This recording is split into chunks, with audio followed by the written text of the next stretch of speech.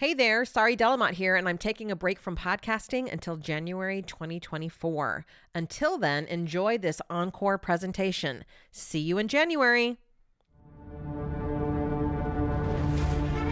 When you're up against a hostile room of people who don't want to be there, you need real strategies that get results.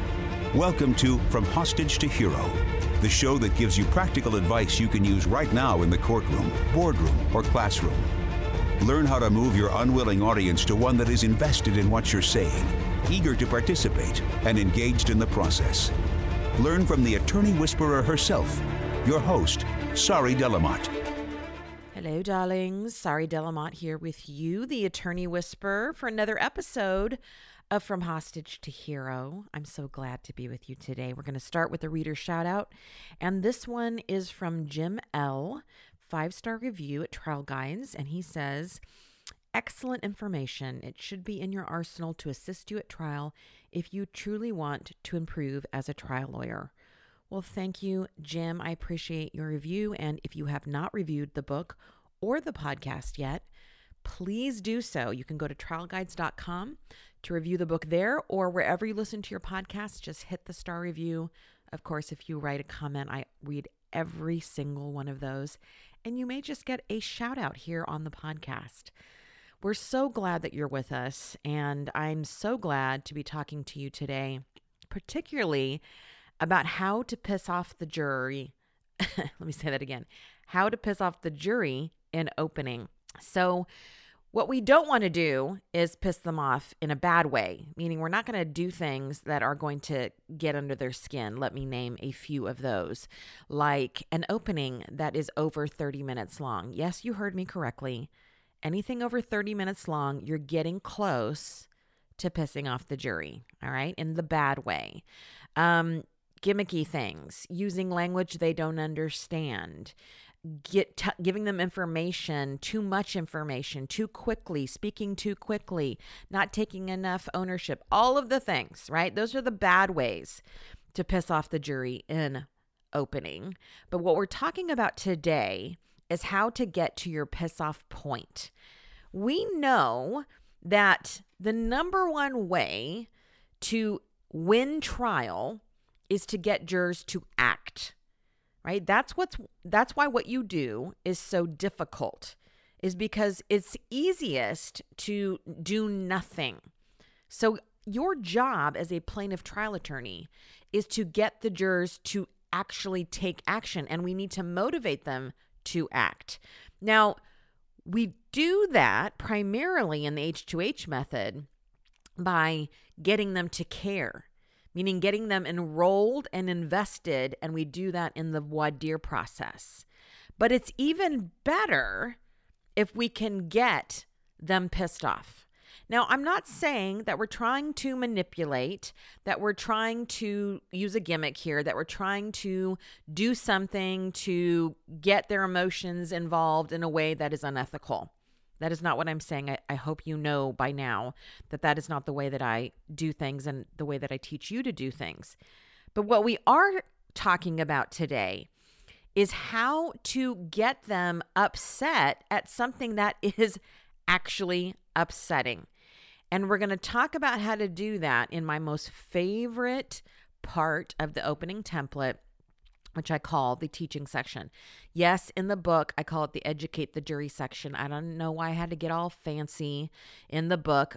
You hear me talk about it all the time. It's just the plain old teaching section. And for those of you who don't have the book, the template begins with a hook, where we hook the jury into wanting to listen to what's to come. Then we go into the teaching section, and then we tell the defendant's story, and then so on and so forth. So I'm really going to be talking about those second and third pieces. I'm not going to talk about the hook today. I'm going to talk about the teaching section and the defendant's story section, but primarily the teaching section, because that is where, in conjunction with the defendant's story, that we're going to get jurors to that piss off point. I really believe that there are two things that you need to really lock it in for jurors and get your verdict, right? To get them to act. The first piece, or the first part of that, is that you need to show that what happened could have been avoided. That is a huge piece for the jurors. They want to know that this action that was taken by the defendant that caused the harm could have been avoided, normally through a choice. The more things we can frame in terms of choices, the better we are. Because what jurors don't like doing is rendering a verdict where it's a situation that couldn't have been helped, that could have happened to anyone, i.e. could have happened to the jurors themselves, right? They don't want to find themselves in the seat of the defendant. As Rick Friedman says, we used to look at the plaintiff and say, there but by the grace of God go I, right? That could have been me getting hurt. But now we look at the defendant and say, there but by the grace of God go I, meaning I don't want to be sued for something that was a quote unquote mistake or an accident. So if we can show the jury that what happened was avoidable, we are so ahead of the game. And the second piece is if we can show the jury how money can help fix or make up for, to use David Ball's language, the harm that happened, now you've got it locked in. Those two things, in my mind, are what really get us our verdicts. This could have been avoided, and here's how money can help, right? Because we all know that we've been in the situation where you've done a great job on showing how this could have been avoided, but because you didn't show how money could help, then you didn't do what you needed to do to get the verdict. And the jurors will come back and say, look, we were with you. We just didn't understand what money could do. Or vice versa, right? They understand that money can help and it's how people, we hold people responsible. However, they didn't really understand how this could have been avoidable and they just viewed it as an accident. So those two things together are what are really going to bring everything together in your case. Now, let's talk about how we do that in the opening process, particularly in these number 2 and number 3 out of my 9-part template, and how we can get to the piss off point. Because when jurors get angry over the fact, which they will, that this was unavoidable and yet someone chose not to do it, we are even more likely to get our verdict, right? Because if somebody caused someone else harm through a choice they made, that is anger producing. So it's not like, again, not like we're trying to force an emotion on the jurors. They will get angry if you do this right, because it is something to get angry about. All right. So this is what I talk about in terms of front loading the danger. If you're an H2H crew member, you know that I talk about this quite a lot. So let me talk a little bit about what a teaching section is. So a teaching section is the part that comes before you tell the jury what happened to bring us here today, right? So what happened to bring us here today, that's the defendant's story. That's what the defendant chose to do so that we're now all here in this courtroom today. But the piece that comes before that is the teaching section.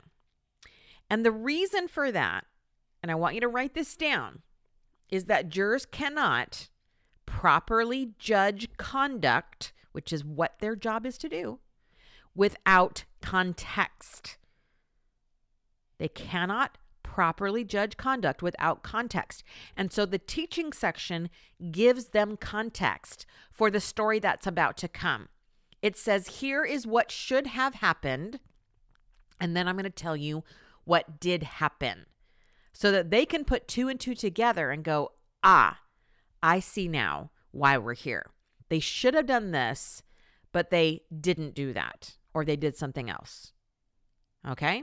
That's the point of the teaching section. So when you're putting together your teaching section, what I want you to ask yourself is, what should have happened here? Because that's where we start. What was the right thing to do? What was the thing they chose not to do? What was the thing they bypassed? That's the question that you need to ask yourself. I want you to think about this in terms of show and tell. We're reversing it here. We're saying, tell them what should have happened, show them what did happen. Now, when we do the teaching section, this is the tell them what should have happened part. We're going to front load the danger, meaning we're going to start that section with what the danger is. in whatever your case is. So for example, if you are talking about a birth injury case, you might front load your teaching section with the danger of, most births go just fine, but some don't. And when they don't go fine, the baby can get stuck. And the longer the baby is stuck, and the more stress that is put on the baby through those contractions, that can cause all kinds of issues, including lack of oxygen, which leads to brain death, right? So you're going to front load your teaching section with what the danger is. If it is a semi-truck case or 18-wheeler case, as I have you say, in many parts of the country, you might front load with 18-wheelers can do a lot of damage. Why? They're this big. They weigh this much, right? Compared to a car, right? So you front load the danger, right? They haven't even done anything yet, but this is what they could do, right? This is the potential for danger here, right? A baby could get stuck. A truck could crash into a car, right? A product could harm someone if not properly tested. A slippery floor could cause someone to trip and fall, right? So you're front loading the danger. Now, once you front load that danger and you tell the jury, here's this potential danger, then the second piece, it's really two pieces. What's the danger? Second piece is, how do we mitigate that danger? Because this is a potential, right? Because 18-wheelers can cause catastrophic crashes, because births can go wrong, because slippery floors can cause people to slip and fall. Whatever your danger is, there are three ways that store owners, there are three ways that doctors, there are three ways that trucking companies, whatever it may be, are trained or have protocol or whatever your words may be to mitigate that harm or to reduce that harm or to make sure that doesn't happen. Let's just use juror-friendly language. All right, so just to review, again, your teaching section is going to have these two main parts. You're going to front load with the danger. Here's the danger. And then you're going to say, and here's how we make sure that doesn't happen. Now, you heard me say three things. You may have more than three things, but I'm going to suggest that you try to get it into the rule of threes. The rule of threes saying that people remember three things better than even two things or four things or 17 things. Three seems to be, research shows us, the magic number. So what are the three things? I've rarely had a case where we had to go outside of three.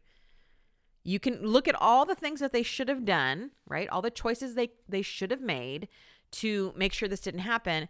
And you can combine some of them under each umbrella, right?